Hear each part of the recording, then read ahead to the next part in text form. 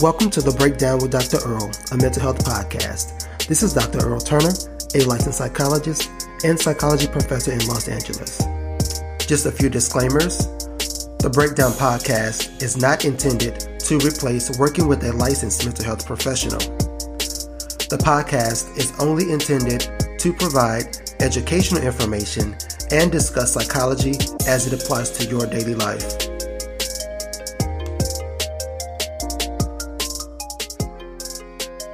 Welcome to The Breakdown. This is Dr. Earl. Thank you for joining me today for another episode of The Breakdown with Dr. Earl. On today's episode, we are discussing liberation psychology. But before I jump into the discussion with my guests, I wanted to share a little bit of data with you. We all know that over the last year, we have experienced significant stress related to the pandemic, as well as increases in racial injustice.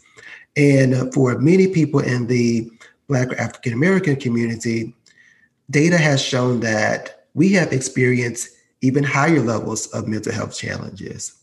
According to some data from Mental Health America, Black or African American individuals reported the highest percentages of anxiety and depression over the last few years. Additionally, we see that among youth, particularly those that have experienced symptoms of major depression, about 60% of those reported not receiving any mental health treatment. And we find that similar rates of unmet need exist among adults, with about 23% of those individuals with the mental health diagnosis reporting not receiving any treatment. And so we know that when you are experiencing these challenges and you are not getting any help, that it can impact your day-to-day life in many different ways. And so I'm looking forward to discussing liberation psychology with my special guest today, who I will introduce shortly. And we're going to talk a little bit about how can we liberate ourselves? How can we heal during this time? And how can we thrive moving forward post-pandemic? I'm excited to have my special guest join me. Dr. Thema Bryant-Davis is a professor of psychology at Pepperdine University.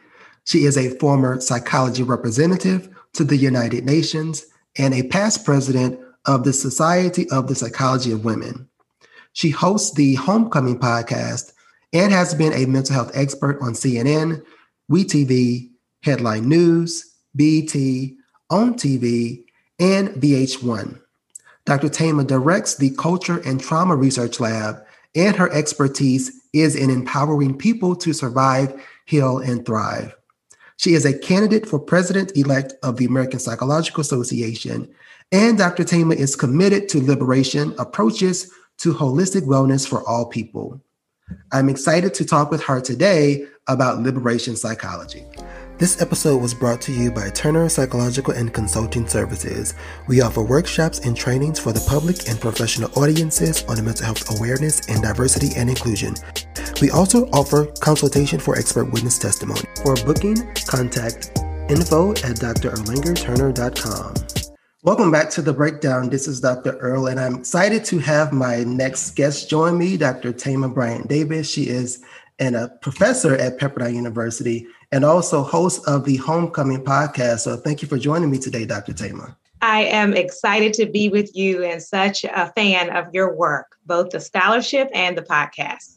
Yes, and it's been great. So one of the things that I often share with the guests on the podcast or the listeners on the podcast is how I am connected to my guests, if that is the case. And so we have the opportunity to be colleagues and work together and have had a chance to write together. So I know that you're very busy. And so I appreciate you taking the time to share with the listeners today.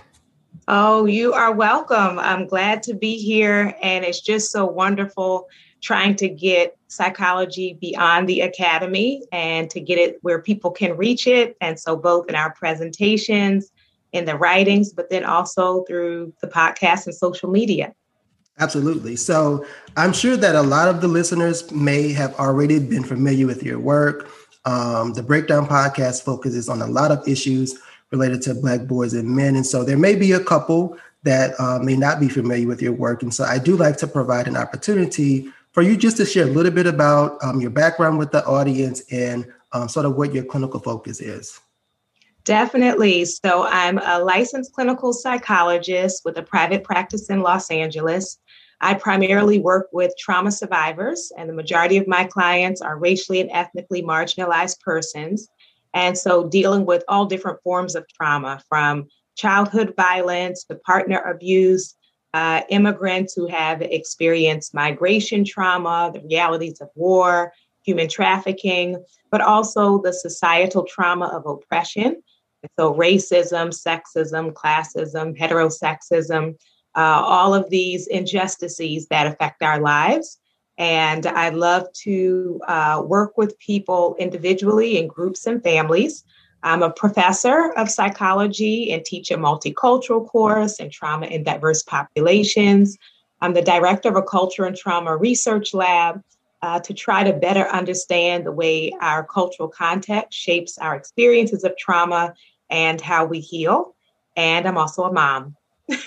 Perfect. So I appreciate you sharing all of that. And I'm sure that that really drives a lot of the work that you, and so I have appreciated, doing this podcast over the last 2 years and 4 seasons, because it does provide an opportunity to reach a different audience than the people that we talk to who are academics and sort of, keep all of this knowledge inside. And so I really like to bring that to the public through the podcast so that they can learn about some of this research and how we can apply that research to our lives. So I'm looking forward to this particular conversation today.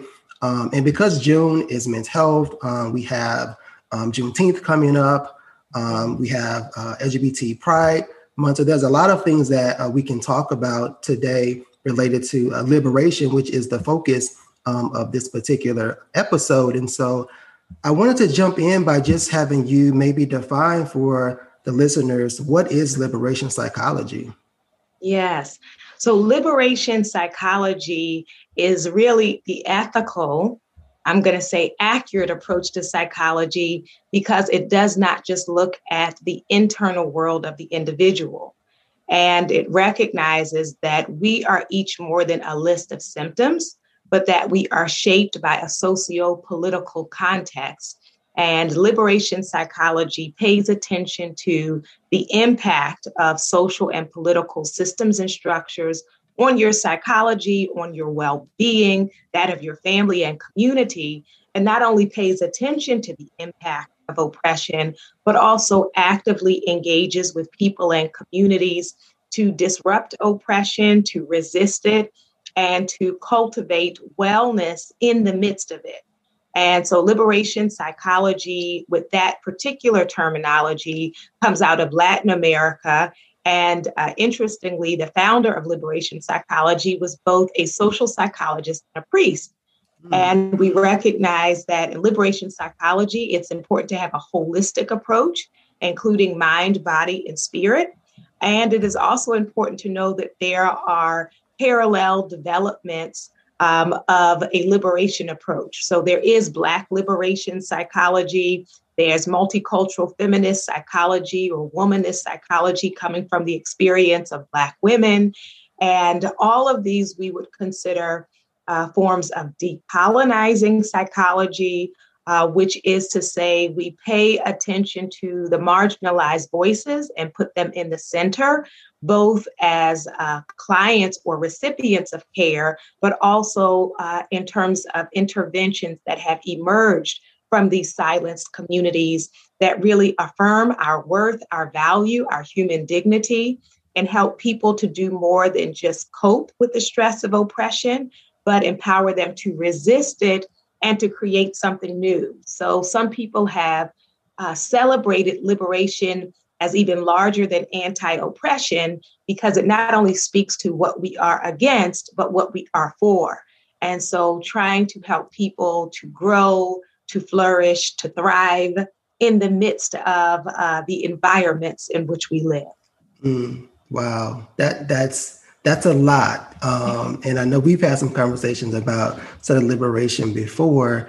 And I think for our listeners, the part that really stood out for me was really how do we cultivate wellness and Yeah, thrive in the midst of all of the potential traumatic experiences and the oppression that we go through on a right. day-to-day basis. And so I think over the last year for many Black families, sort of the impact of the pandemic. And, we've talked about this before on the podcast in terms of like grief, for example. But there have been a lot of things that Black families have experienced due to the COVID, as well as seeing sort of increases in racial injustice in the last year that are stressors for many or have been the result of grief and loss. And so I'm wondering what your thoughts are on about how can, families and individuals liberate themselves to be able to cope and thrive, given all of these potential traumatic experiences and types of trauma that many people have experienced. Yes, I so appreciate the question. And it's so important that we pay attention to the times we are living in and recognize that as individuals and as communities, we are facing multiple traumas. And everyday stressors are those things that can be difficult to manage, but for the most part, we figure out how to juggle our various roles and responsibilities. But traumatic stress are those experiences that overwhelm us, that disrupt us, that stretch us beyond our usual way of coping. And while many people would be aware of war or child abuse as a trauma, there has been a lot of resistance in the field of psychology to recognize oppression as potentially traumatizing. Mm. And so when we are in denial as an individual or as a society, it removes the compassion and the support and the resources that people need in the aftermath and dealing with ongoing trauma. So the first part of our liberation is being able to name the issue. In liberation psychology, one of the components is consciousness raising. And so for you to understand, why is it that I have these insecurities? Why is it that I'm so tired? And so giving people the language, for example, racial battle fatigue, that it is exhausting, it is draining to be surrounded by racism in your educational system, when you're dealing with banks, when you just try to go to the supermarket, minding your business. It can be exhausting. And if you don't understand it within its totality, you can think it's just you, right? Like, what's wrong with me that I can't take all of this? And around the insecurities, to give people the language and the understanding around imposter syndrome. And some people have, kind of challenged this word, because even the phrase kind of assumes that there is something within you that feels like less, where many times we are trying to navigate in systems that have made us feel like we are less, right? So of course, you don't feel like you belong in a place that does not want you to belong. And so the consciousness raising is a part of our healing. And also within liberation psychology, there's something called problematization, which is to recognize, like, what is the real problem here? Is the real problem that you are inadequate when you are trying to raise your children with two jobs and they are in a school system that directly and indirectly tells them that no one who looks like them has really contributed anything of worth. And you're trying to reckon with that. Like, that is the problem, right? So when we are depressed, when we are anxious, when we are distrusting, that I always say, if you bring the lens out large enough, you will better understand why you are the way you are. And so the awareness of the issues is a part of our liberation. And then recognizing most Western models of trauma recovery stop with coping and meaning making, right? But so they will say, in the aftermath of sexual assault, for example, and I'm a survivor, or in the aftermath of a school shooting, what are some healthy ways to cope? And those are important. But from a liberation standpoint, or from an African-centered psychology standpoint, we recognize coping is insufficient. We want to also teach people resistance strategies.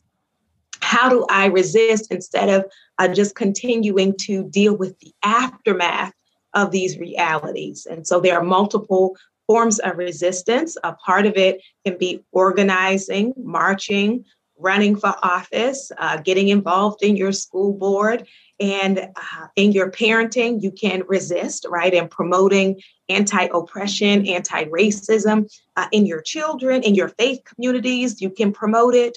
But we also know that our rest is a part of our resistance.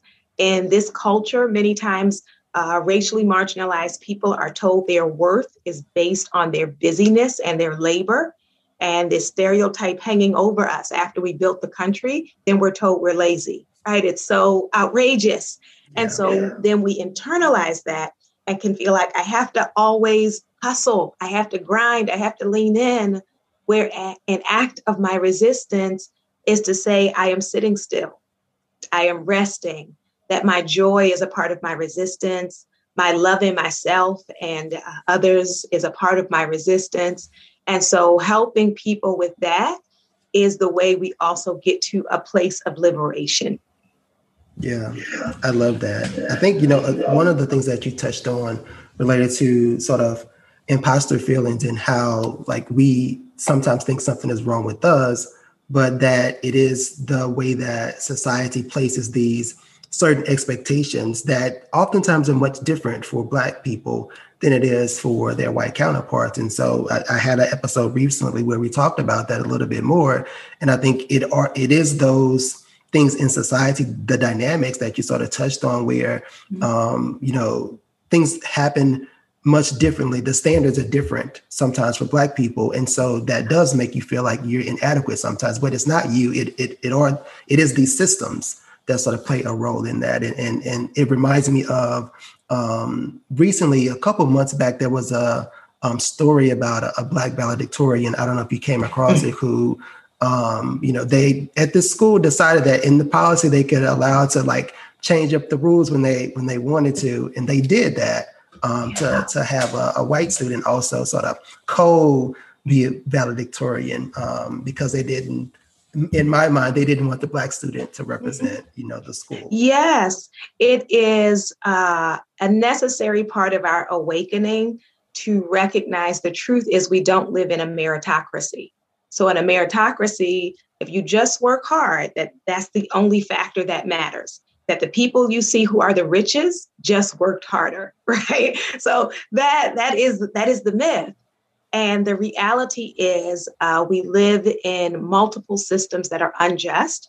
And this is not just a matter of opinion. That's the beauty of our science, is that this has been documented with multiple research studies. When we look at applications for home loans, if all of the information is the same, but you give one a Black sounding name, they will be less likely to get the loan. The same thing applying for housing, applying for a job, college applications, when the application is identical. And we even know we have not been given equal access to educational opportunities. But even when it is equal and you change the name, we see it showing up, which is why we say oppression and racism are bigger than individual bias. And that has been the piece that is now controversial. It has been controversial is people don't like us to name institutionalized systemic racism, that they'll say, you're not being patriotic, or they will say you're playing victim. This is documented information. And when we are unwilling to name it, to acknowledge it, it really is gaslighting on a large scale. To mistreat people and then pretend it's not happening, or to say, if you name the problem, you're being divisive and racist. Right. So it really is quite a manipulation. And so that is why truth telling is so important in order for us to be well and for us to flourish. Yeah, absolutely. The pieces where you talk about like consciousness raising and naming these issues are really important so that you don't think that you're going crazy and that this is all inside of your head. Like Right. It is the reality. Yes. And I want to name, it is this holding of both pieces, holding the realities of oppression and also holding our gifts, our wisdom, our brilliance, at the same time. And I think often people can only hold one or the other. So if they only hold the realities of oppression, then some people who are not members of our community will respond with like pity and a messiah complex of, oh, these poor people, we need to rescue them. They just don't know anything. Or on the other side, some people are only willing to recognize us in terms of our strength and don't want to give room for the vulnerability that oppression hurts, right? That colonization, enslavement, years of the prison industrial complex, they have an impact. And the reality is we have the wounds and we also have like a rich, beautiful heritage, and to be able to hold all of that.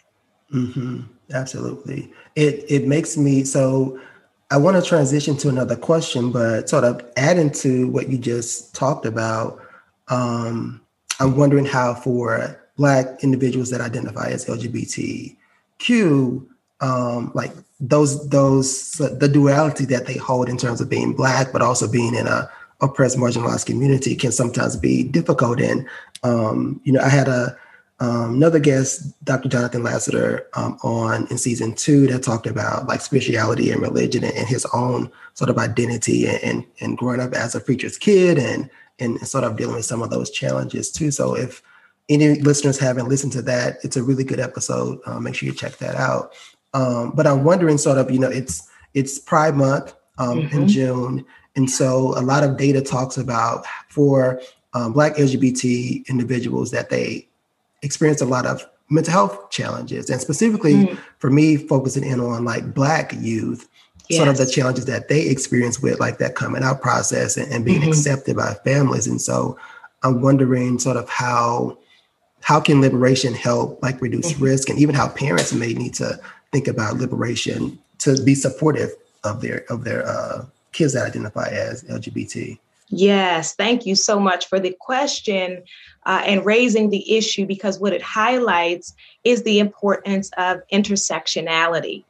And intersectionality is when we hold multiple identities that are a part of oppressed or marginalized groups. And many times in our history, one group has tried to silence the range of identities within the group under the assumption that you're going to dilute the issue, or you're going to distract, or we're going to lose if you raise these different issues. So, for example, in Black psychology, there was early criticism of not acknowledging women or not acknowledging the LGBTQ community. In feminist psychology, there was early criticism of not acknowledging the experiences of women of color, not acknowledging the experience of trans women. And so whenever we are attending to the margins, we also want to be very much aware there are even margins within the margins, right? Like who has been erased? And then out of those who've been erased and marginalized, who has been even further mandated to silence under the idea of like, we'll get to your stuff later. You just need to focus on like the real issue or the central issue. And so what does it mean for us to be considered like a distraction or like an unnecessary add-on? And it is so important that we get to the place of real affirmation, celebration, and recognition of all that we bring to the table. So there are those who are willing to say Black Lives Matter, but are unwilling to say Black trans lives matter. Right? So you want to really sit with, like, is it only certain Black lives, right, that matter? And who, and the impact of that. We also, in this realm of COVID, saw many people speaking up from the disabilities community who were treated as if like they were discardable, like, oh, well, the only people who are dying are people who already had pre-existing conditions. And so to be committed to liberation is anti-oppression in all of its forms, right? In all of its forms. And so to, in our practice, in our research, in our teaching, to be boldly and consistently against homophobia and heterosexism and transphobia, and to not only be anti those things, but again, to celebrate the flourishing and the thriving and the work that has also been done by Black LGBTQ scholars and practitioners. Many times when I raise these issues, people will say things like, "Oh, it sounds like we need a framework, or we need, some building blocks." This work has already been done, but this is why we have to decolonize our education and training, because many times we have not been given the literature to really honor those who have been trailblazers, who have done this work that can literally, as you were alluding to, save lives, that our LGBTQ Black youth have increased risk for homelessness, for depression, for suicidality. Like, this isn't just a matter of something makes you uncomfortable, right? Making the majority uncomfortable and you don't want to have to adjust. It's like literally people's lives are at stake. Their well-being is at stake. We've seen attacks even on their health care. And so it is really important for psychologists who consider themselves social justice oriented, liberation oriented, to not pick and choose and to not leave out the contributions, the worth, and the value of LGBTQ persons of color. Absolutely, yeah. And I think, that's one thing that I talk a lot with my students about in my multicultural counseling classes, about that intersection of peace, and specifically when you're thinking about Black individuals and adding in, you talked about the disability piece, but we can sort of add that lens to LGBT individuals with disabilities. And we recently in my class talked about older adults and that population. And so I think all of those things about how different aspects of someone show up at different times, and like the context really does matter in terms of their overall wellness and the support that they need as well, so that they can be well emotionally. And for those that have that spiritual connection, making sure that those pieces for them also are able to sort of be seen when they need to. And so really important for parents, clinicians to be aware of the dynamics of all of those components that are important. And I'm glad you raised that, because also as mental health providers, helping people to be aware of inclusive, affirming communities that do exist, because it is so damaging when people are made to believe that they can either hold on to their faith or their identity, right? Their gender or sexual identity. And to know that there are sacred spaces, that there are places that are centered on faith, on your spirituality, on your religion, who see you as a reflection of the love of God, right? But, absent that, people can really feel the weight of not only like, did my family reject me, but like, did the creator of the universe reject me too? So we need to attend to that holistic piece, mind, body, spirit, and also family and community. Yeah, I mean, we could have a whole lengthy conversation about all of these topics, but I do want to respect your time and sort of wrap things up. But one of the things that I wanted to do before we sort of closed up the episode was wondering if there are any resources or suggestions that you have for the listeners in terms of how can they get access to more information related to liberation psychology. Yes. So the American Psychological Association recently published a text on liberation psychology. And so I would encourage people to read that text. It gives a great history. It gives information about the theories and then applying it to specific populations. A practical resource is the meditation app called Liberate. And there's another one called Shine. So Liberate was developed by people of color for people of color. Shine, one of the designers, is a person of color, and it has specific meditations on it that are about kind of filling your well in the midst of racial fatigue, oppression, all of these other factors that you and I both love is dancing and movement.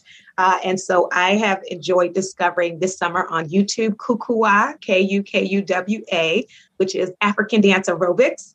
And it's a mother-daughter team, and it's just lovely, delicious. To move these bodies is also an act of resistance.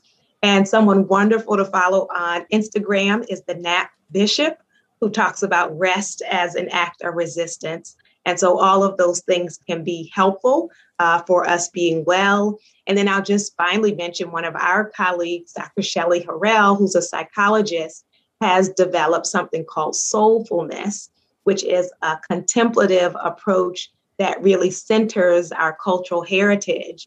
And so if you look up her work online, Dr. Shelley Harrell, Soulfulness, from time to time, she provides courses in that methodology and that practice. And so there are an array of options that are out there. And I should mention my podcast, the Homecoming podcast, is on Spotify, SoundCloud, iTunes, and YouTube. So I would love you to join me on the journey. Absolutely. Yeah. Thank you for sharing that. I will include some of those resources in the show notes for people to look up. Oh, good. You can also find, I think Dr. Harrell, her Instagram page is Soulfulness, I think, with Dr. Harrell. Yes. So look that up information. And she has some really great posts, as well as I saw a couple of months back, she did like a meditation group related to soulfulness. Mm-hmm. So if you are into mindfulness, yoga, check out those resources as well on her page. And I should just mention, because I didn't say it in the introduction, I said it maybe indirectly, but liberation psychology is birthed out of liberation theology. And so if you want to read some of the foundational work, you can look at both liberation theology in Latin America, but also Black liberation theology that really informs the way that we approach holistic wellness. Perfect. So thank you again for taking the time to join and share with our listeners. Before you leave, if you would let the listeners know sort of what you have coming up next, as well as they can connect with you. I know you mentioned your podcast, the Homecoming podcast, but any other things that they can sort of learn from your work? Definitely. I'm currently working on a book based on the podcast. The way publishing goes, it won't be out until next year, but you can keep a lookout for Homecoming. I also have a text that I am co-authoring called the Anti-Racism Handbook, and that will be out the beginning of next year as well. I'm currently running for president-elect of the American Psychological Association. And if you're a psychologist and interested, you can learn more about my campaign at themaforapa.com. And if you are not a psychologist and just want to keep up with what I'm doing, my site is drthema.com, or you can follow me on social media. Great. Thank you so much, Dr. Thema. And I will include all of that information in the show notes. And I'm excited for your run for AP president. And of course, you have my support, as I'm also part of your campaign. Yes, on my dream team. I'm so excited to help you along this journey. Oh, thank you. I appreciate it. Well, thanks again for tuning in for the episode of The Breakdown with Dr. Earl. Be sure to tune in next week for another episode.